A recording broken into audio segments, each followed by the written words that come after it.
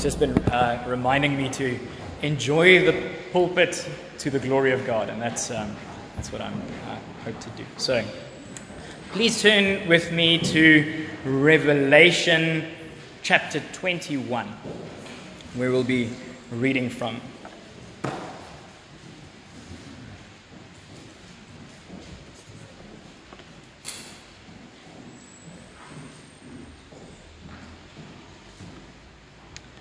Okay. We'll be reading most, but not all, of the chapter. Okay. From verse 1. Then I saw a new heaven and a new earth, for the first heaven and the first earth had passed away, and the sea was no more. And I saw the holy city, New Jerusalem, coming down out of heaven from God, prepared as a bride adorned for her husband. And I heard a loud voice from the throne saying, "Behold, the dwelling place of God is with man. He will dwell with them, and they will be his people. And God himself will be with them as their God. He will wipe away every tear from their eyes, and death shall be no more. Neither shall there be mourning, nor crying, nor pain any more, for the former things have passed away." And he who was seated on the throne said, "Behold, I am making all things new." Also he said, "Write this down, for these words are trustworthy and true." And he said to me, "It is done. I am the Alpha and the Omega, the beginning and the end. To the thirsty I will give from the spring of the water of life without payment. The one who conquers will have this heritage, and I will be his God, and he will be my son. But as for the cowardly, the faithless, the detestable, as for murderers, the sexually immoral, sorcerers, idolaters, and all liars, their portion will be in the lake that burns with fire and sulfur, which is the second death." Then came one of the seven angels who had the seven bowls full of the seven last plagues, and spoke to me, saying, "Come, I will show you the bride, the wife of the Lamb." And he carried me away in the Spirit to a great high mountain, and showed me the holy city, Jerusalem, coming down out of heaven from God, having the glory of God, its radiance like a most rare jewel, like a jasper, clear as crystal. It had a great high wall with 12 gates, and at the gates 12 angels, and on the gates the names of the 12 tribes of the sons of Israel were inscribed. On the east 3 gates, on the north 3 gates, on the south 3 gates, and on the west 3 gates. And the wall of the city had 12 foundations, and on them were the 12 names of the 12 apostles of the Lamb. And then skip down to verse 22. "And I saw no temple in the city, for its temple is the Lord God, the Almighty, and the Lamb. And the city has no need of sun or moon to shine on it, for the glory of God gives it light, and its lamp is the Lamb. By its light will the nations walk, and the kings of the earth will bring their glory into it. And its gates will never be shut by day, and there will be no night there. They will bring into it the glory and honor of the nations. But nothing unclean will ever enter into it, nor anyone who does what is detestable or false, but only those who are written in the Lamb's book of life." And there ends our reading. I hope something in you goes, "Yes," when you hear that. I don't want to get bogged down into the details. Revelation is a tricky book. And it's not my purpose here this morning to, I don't even profess to understand Revelation, but it's not my purpose to explain Revelation. But what I would like to do is to encourage you with the hope that we have. And that's what Revelation is about. When we read about the heavenly Jerusalem, this promised hope, the city that will come along with the Lamb, along with Jesus, and he will come and establish his kingdom here on earth. We're reminded of and almost frustrated by the fact that it has not yet come. When we look around, this isn't what we see. We don't see the Lord being honored. We don't see this peace and perfection the beauty of the New Jerusalem, of this new creation. We don't see that. And we definitely, later on in Revelation 22, it will speak of the river of life and the tree of life that grows on its banks, and it grows for the healing of the nations. But we look at the nations and they're in turmoil. Just starting 2020 has been a roller coaster already. Wake up almost on New Year's Day and it feels like Australia's on fire and America's going to war with Iran. And all of this tragedy that's around us, load shedding, even just, trying to make ends meet in our personal lives, whether that's in our relationships or in our finances or whatever that might be. It strikes me. It's just, it weighs me down almost to think that this is not, it is not a reality yet. That God reigns completely on this earth, as we are promised that He will when He comes, and this first heaven and this first earth will pass away. These things will pass away. We just read about how there will be no more tears. There will be no more death. There will be no more pain. And that definitely is not our reality right now. But this morning I would like to come and encourage you with that hope that we have. It's an already but not yet. We have that glimmer, that glimpse of God's kingdom that reigns. It's not a kingdom of this earth, of this world, but it's amongst us. And so, on the one hand, I would like to lament this morning in the fact that His full reign has not yet come, and that there is still brokenness and death and sin, even in our own lives. And it should frustrate us, and it should sadden us. If it doesn't, then there's a big problem. But then I also want to point you to rejoicing. Yes, we lament, but we rejoice because the victory has already been won. And this reality of the New Jerusalem has already been established. The way that Mark was saying, the rock stands. If you build your house on the sand, it will pass away. But we build our house on the rock. And that's what I want to remind us of this morning again. So I just want to open with prayer and commit the sermon to the Lord. Holy Father, thank you that we can be encouraged and that we can rejoice in the hope that does not disappoint. That we can look forward to that time. We don't know when, but we pray and our souls shout and we cry out, Lord, Maranatha, come, Lord Jesus, come. And Lord, I pray that you would speak through me this morning. It's your word that should speak, not mine. So I pray, Father, that you would come and encourage each heart, but convict us first, that we might not be people of this world, that we would not sink our roots too deep into this world, but that we would be citizens of heaven, with our eyes set on heavenly things, on the things above, which are eternal. So I pray, Father, open up your word to us this morning. Speak to our hearts. Open up our ears. Give us ears to hear what you speak, what your Spirit speaks to our church. I pray it in your great and glorious name, Father. Amen. So there's another city that we read about in Scripture, and it does not look at all like the New Jerusalem. And in Revelation, we read about that especially in Revelation 17 and 18. We read about Babylon. And it's not a new city. It's not like in the last book of the Bible. It's not a new thought that's introduced at all.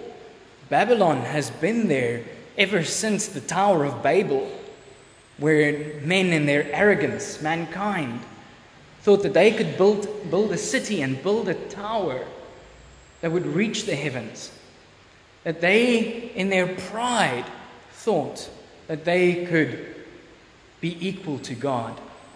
And now, throughout Scripture, we see that it's because of Israel's sin in the Old Testament, because of their disobedience to God, that they're sent into exile.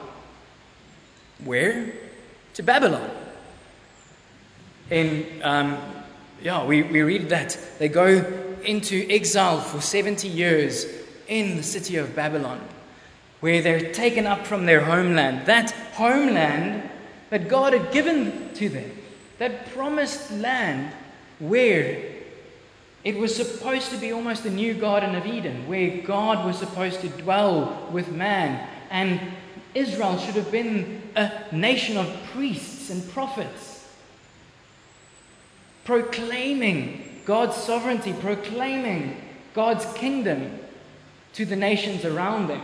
But what happened? They were influenced, they were led astray by the nations around them. And the salt lost its saltiness. They became just like Babylon. They ran after idols, they ran after the kings became power hungry and drunk with a lust for power. And they became idols themselves, wanting worship and putting themselves in the place of God. And what does God do? He uses Babylon, King Nebuchadnezzar, an evil man, but God he draws a straight line with a crooked stick. He uses Babylon to exact judgment upon Israel, upon the earthly Jerusalem. And they're taken into exile. And the Lord says, yes, it'll be a limited time of exile. And they'll be able to go back to Jerusalem and rebuild the city. But then obey. They should obey his commands. And they do rebuild the city. With Nehemiah, they rebuild the walls. And they rebuild the temple. But then we see there's a gradual slip again. Israel hasn't. Judah has not come back from exile. Instead, they've brought Babylon with them. And the earthly Jerusalem, which was supposed to be the place where God dwelt with man, had now been influenced by these idols that they brought back from Babylon. And so the Lord, we read about we hear about the 400 years of silence. And in that time, they think that there's a man and his family, Judas Maccabeus, who might be the Messiah. And he comes and they think that he's going to drive away all of the invaders, and the kingdom will finally be set up the way it was in the reign of David. And they put all their hope on this man and his family, but it ends horribly. And he actually, yes, he drives out the Greeks from Jerusalem, who had come up and put idols in the temple. But what does he do? He just signs a treaty. He makes a contract. This was in the 160s before Christ. He signs a contract with Rome. And then so what we see is when Jesus arrives, and we just celebrated Christmas, when Jesus is born, it's in a time when the Roman Empire is in control. And Caesar is worshipped as a god. At that time, Augustus Caesar, he's worshipped as a god. And Rome is everywhere. And Rome's agenda, even Israel, Judah, is just there to serve Rome's purposes. They occupied Judea so that they could fill Rome's coffers and feed the Roman citizens with Judah's wheat and barley. But it was all about Rome and Caesar's ego. And that's why when we read about the disciples hoping that Jesus is the Messiah, that he will come and he will drive away the Romans, that's what they think. But instead he's killed by them. And what's worse is the Jews who are supposed to be holy, a nation set apart for God, they conspire with Rome to kill Jesus. And these Pharisees and these Sadducees, we read about that in John 17, when Pilate, a Roman, asks the Jews, "Shall I crucify your king?" And then they say, "We have no king but Caesar." And that's an ultimate betrayal. A betrayal against God, who should have been their king. And if they had known him as their king, they would have known Jesus whom he had sent. But they didn't. When Jesus enters the earthly Jerusalem, he comes up over the Mount of Olives riding on a donkey. And he weeps. He weeps for Jerusalem. He said, "Oh, that I could have gathered you under my wings the way a hen gathers her chicks." And broke his heart. He knew what would happen. He said, "If only you knew the things that made for peace." But Israel, Jerusalem, the people of God, had been swallowed up by Babylon. And that's what we read about in Revelation. Babylon. And it's equated in this time. I think some commentators also put it that way, that the first audience who would read Revelation would have known exactly what Babylon, what the writer, what John was speaking about. Babylon was Rome at that time. This empire who raised itself up against God, putting itself in the place of God. Peter ends the first letter, his letter, the letter of 1 Peter. He ends it with this. It says he calls Babylon, he calls Rome Babylon. He equates her Babylon to Rome, and that's what we read here in Revelation 17 and 18. Babylon is likened to a prostitute. Prostitute that's all about herself and her own enrichment, using and abusing. She has no loyalties except to herself. She rides a beast, a monster. And it's almost a personification of the world. And we read in 1 John 2 verse 16 about John reminds us to keep ourselves from the world, because friendship with the world is enmity with God. We cannot be friends of the world and friends with God. We cannot serve two masters. Sadly, the people of God had been doing exactly that, and they'd fallen victim willingly. And we read about that in 1 John 2 verse 16, where it says that we must keep ourselves from the lust of the flesh, the lust of the eyes, and the lust or the pride of life. It's all that it is. It comes down to pride, to power. It's almost this arrogant mentality of God is dead and I'm my own God. That's what Babylon, that's what the world says. That's why they wanted to kill Jesus, because they had placed themselves in the place of God. Friedrich Nietzsche, a famous atheist philosopher, spoke about just that. He was the one who said, God is dead. But the quote carries on. It says, God is dead and it is we who have killed him. And there's not enough water in the world to wash away the blood.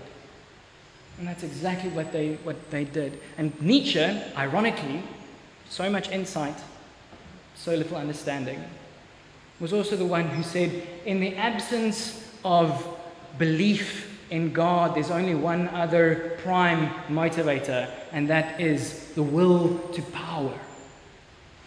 That's what Babylon is all about. Control. Wanting to be in power. Wanting to be God.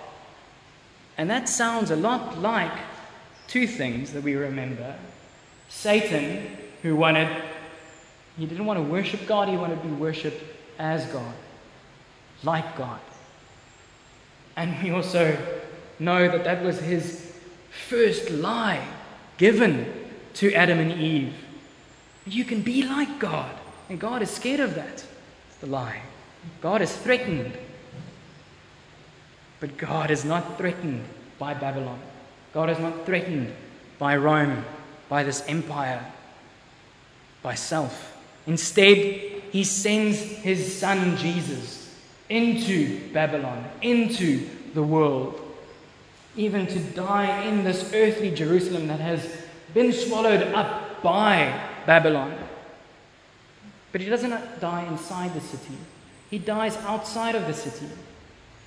He takes up his cross, and they exile him outside of the city, and he dies as a rebel. Crucifixion was a rebel's death. If it was anything else, the Jews would have stoned him. If it was simply only a religious crime that he committed. But for him to say that he's the Messiah was almost a political statement. And that's why Rome was also threatened. And so when he dies outside of the city, he takes on Israel's exile. He takes on their time in Babylon. Because of their sin, they were exiled.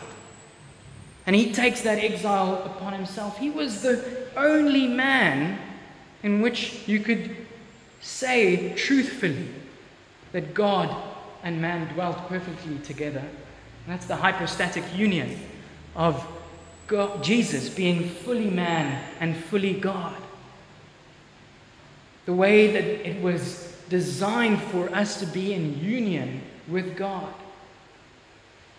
But it was broken by sin.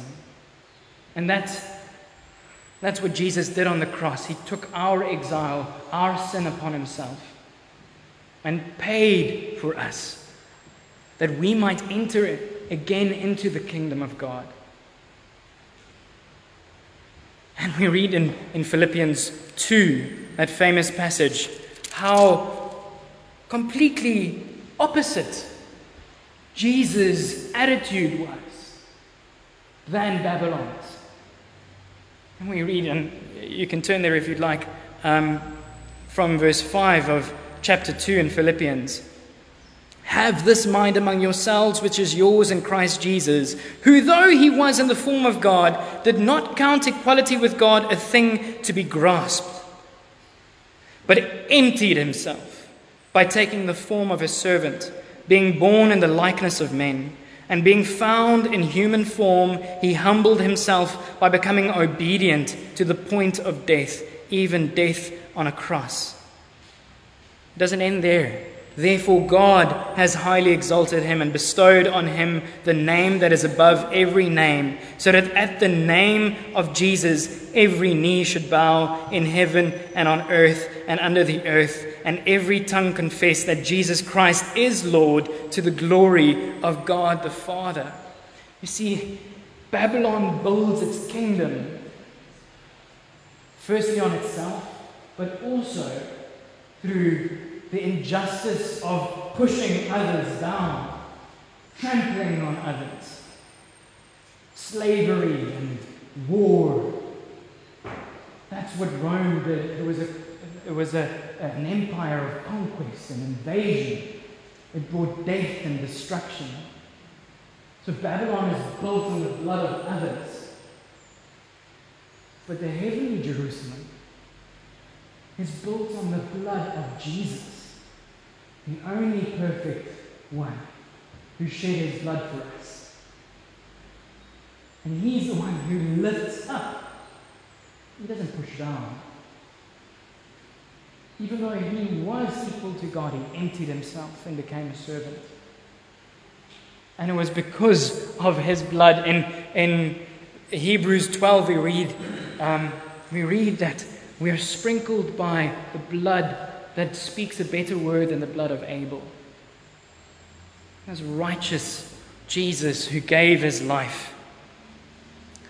And we read about the heavenly Jerusalem being a bride. Not Babylon was a prostitute, but the heavenly Jerusalem is likened to a bride who's beautifully adorned for her husband. Her loyalty is to her husband. When you make that vow in front of God and family and friends, and you put on that ring, you say, there's no one else for me but you. And that's what Jesus did. He gave his life for us, for his bride. And as a response, the bride should have no others. Only Christ, her King, her husband. And so that's what thinking of the heavenly Jerusalem and us being part of that kingdom people. Because if we put faith in Christ, we can be saved from Babylon. We can be saved from our own sin. We can be saved from the worries of this world. We don't have to be like that ground where the seed is sowed, and then it grows a little bit, but then the anxieties of this world choke it. We don't have to be like that.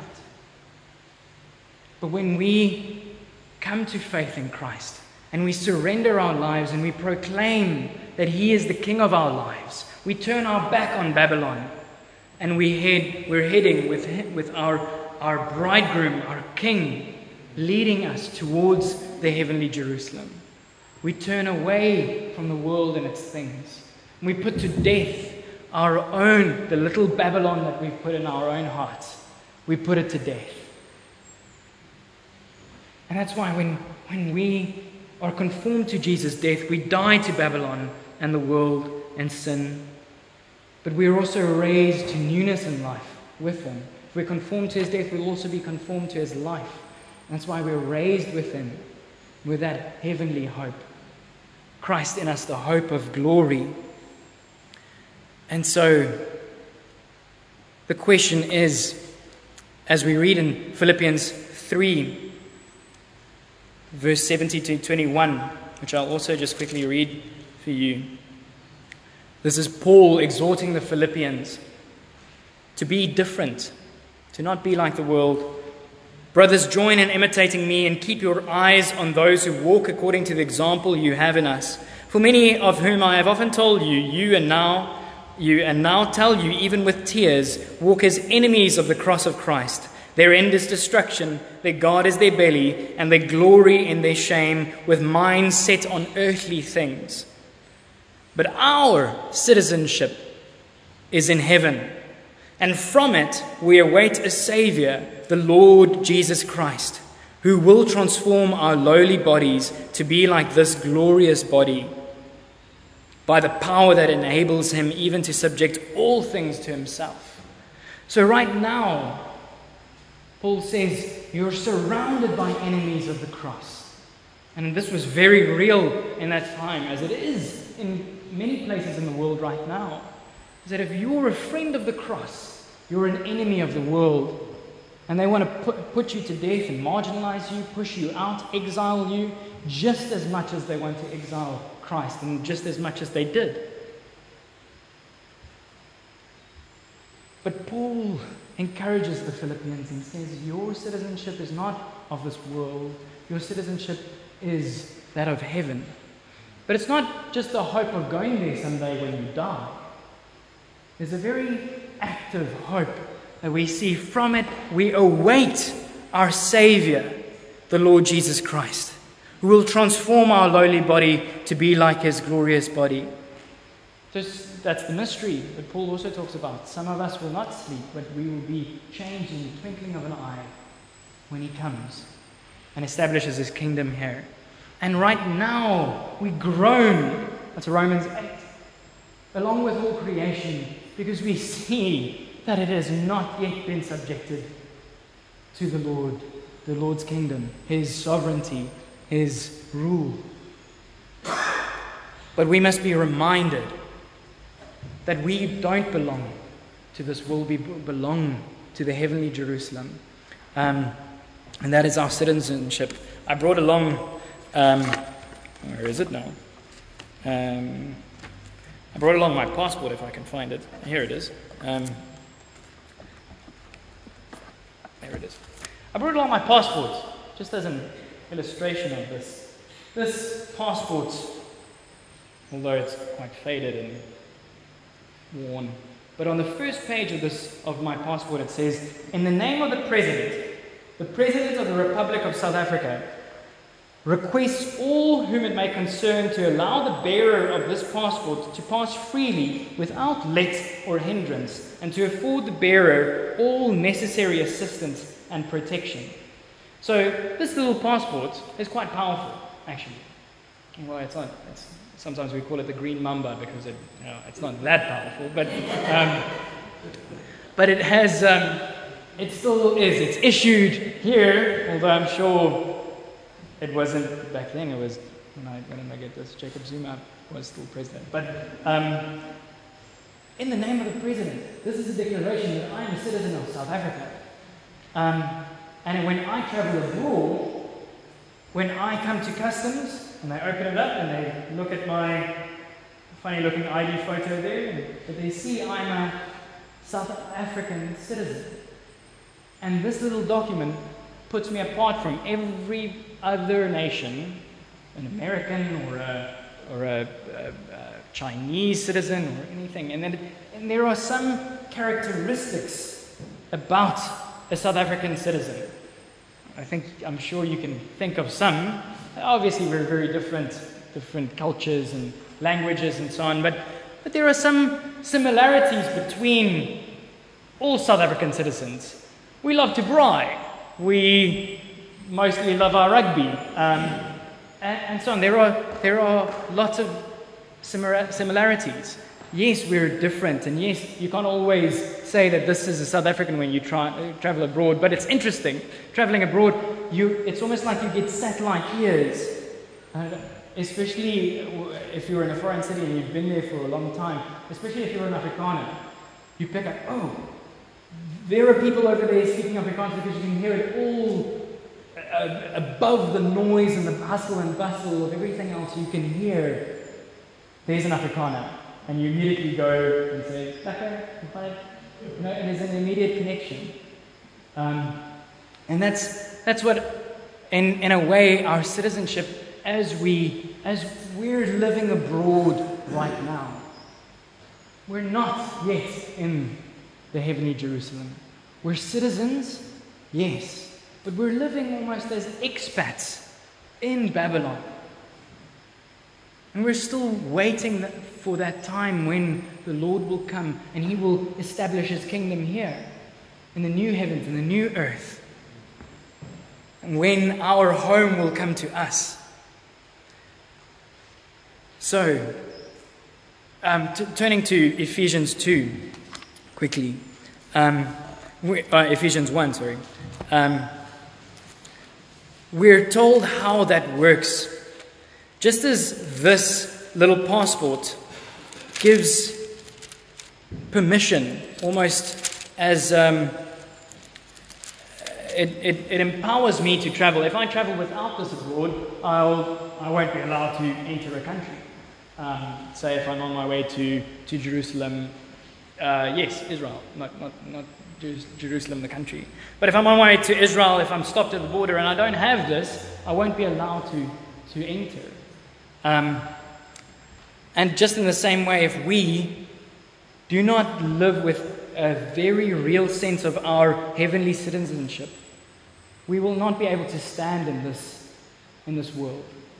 We will not be able to live here and walk worthy of the gospel as citizens.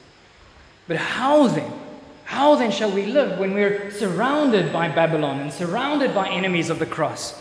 How then are we to live? And in this piece in Ephesians 1 from verse 13, verse 13 says this: "And you also were included in Christ when you heard the message of truth, the gospel of your salvation." You were saved by hearing the gospel, putting your faith in Christ, and were included in Christ, brought out of the kingdom of darkness, brought out of Babylon.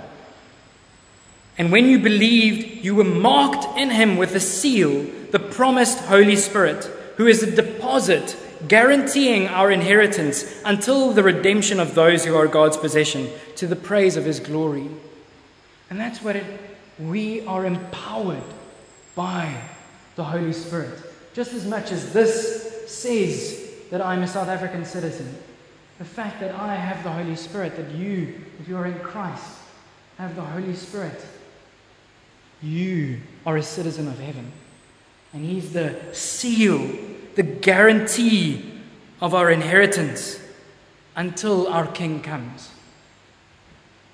When Jesus sent out the disciples, before He sent them out, He said, wait, don't go anywhere before you have received the promised Holy Spirit and power from on high. And that's it. So when we believe in Christ, we're filled with the Spirit and we are sent out into Babylon, into the world. There's no such thing as a Christian who is not sent. We are ambassadors of Christ, Paul tells us in 2 Corinthians 5. We're sent as ministers of reconciliation into Babylon, having our citizenship secure, but now inviting others. This is available to you. Come, turn away from Babylon. Turn away from your sin. Turn away from those three things: the lust of the flesh, the lust of the eyes, the pride of life. Empty yourself. Surrender to God's kingship in Jesus. And that looks like living that life. You will be known just as much as, he's not here today, but Mike and Carolyn and their family. As soon as you hear them talk, you know they're Americans. And if we enter into the world, trust that there should be some characteristic that sticks out. The way we talk, the way we live, our priorities that set us apart as citizens of heaven, of this new Jerusalem. Because we follow our King. We take up our cross and follow Him. We deny ourselves, which is the sting of the prostitute Babylon. And A.W. Tozer put it this way, saying that there's one thing you know about a man carrying a cross outside of the city. You know he's not coming back. And we cannot be like Lot's wife who looked back to Sodom and Gomorrah. We have to have our eyes on the cross, our eyes on that hope of glory in Christ. And so, as we live here in this fallen world, and sometimes we lament because it does not yet acknowledge the Lord, we can take heart. Jesus said in John 16 verse 33, take heart. Or first He said, in this world you will have trouble, but take heart, for I already have overcome the world. On the cross, Jesus put Babylon to shame. He put the empire to shame, that empire of self, of sin. And we can be part of His kingdom, the true kingdom. In 1 John 5, I'm just going there quickly. In 1 John 5, this is what John encourages us, the way we should live. Everyone who believes that Jesus is the Christ is born of God, and everyone who loves the Father loves His child as well. This is how we know that we love the children of God, by loving God and carrying out His commands. In fact, this is love for God, to keep His commandments. And His commandments are not burdensome, for everyone born of God overcomes the world. This is the victory that has overcome the world, even our faith. Who is it that overcomes the world? Only the one who believes that Jesus is the Son of God. By putting our faith in Jesus as the King, we overcome the world. We're more than conquerors in Christ. And so even when the world in Babylon does its worst to you, the way it did to Jesus, and the pinnacle of that is death. It's that first death. We read about the second death. We're free from the second death through Christ. But all of us will die unless the Lord comes first. Recently, my grandfather died. And he was 90 years old and full of years. But his favorite poem, I was asked to read it at his memorial service, and I just want to close with this. And it's a reminder of God's sovereignty, and that's what I want to leave you with. As we live as Christ's servants, our allegiance is to Him, and therefore we do not have to worry. He's in control. I just want to read this, and it's at the gate of the year. It's called, with the second title, God Knows. It says, "And I said to the man who stood at the gate of the year, 'Give me a light that I might tread safely into the unknown.' And he replied, 'Go out into the darkness and put your hand into the hand of God. That shall be to you better than light and safer than a known way.' So I went forth, and finding the hand of God, trod gladly into the night. And he led me towards the hills and the breaking of day in the lone east. So, heart, be still. What need our little life, our human life, to know, if God hath comprehension? In all the dizzy strife of things both high and low, God hideth his intention. God knows. His will is best. The stretch of years which wind ahead, so dim to our imperfect vision, are clear to God. Our fears are premature. In him all time hath full provision. Then rest, until God moves to lift the veil from our impatient eyes, when as the sweeter features of life's stern face we hail, fair beyond all surmise, God's thought around his creatures our mind shall fill. And so this morning, be encouraged that God reigns. He is sovereign, and he uses even evil for good. And so, as we close, I just want to close in prayer before handing over to Mornay and the worship team. Let's be encouraged. And as we walk out here into the new year, remember that you are sent and you're empowered by the Spirit to point the world to Christ and his cross. We're friends of the cross. Come often to the cross and be reminded that Jesus has paid for our exile, and we are now citizens of that heavenly Jerusalem. Let's pray. Holy Father, thank you that we can be humbled, convicted, and encouraged this morning. I pray, Father, that you would convict our hearts if we have any sort of friendship or any sort of allegiance to the world, to Babylon. I pray that we would put it to death this morning, and that we'd enter through that narrow gate, would come to Jesus and his cross and put the world to death in us.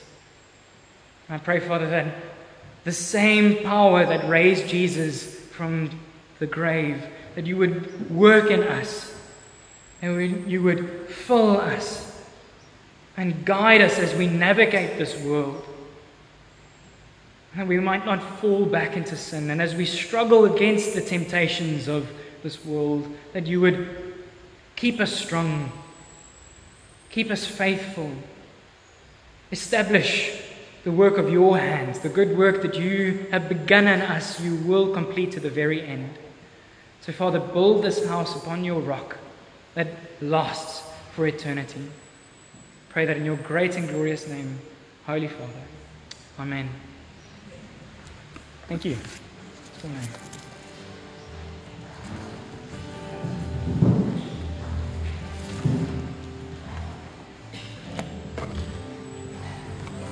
Stand together. I encourage you to stand.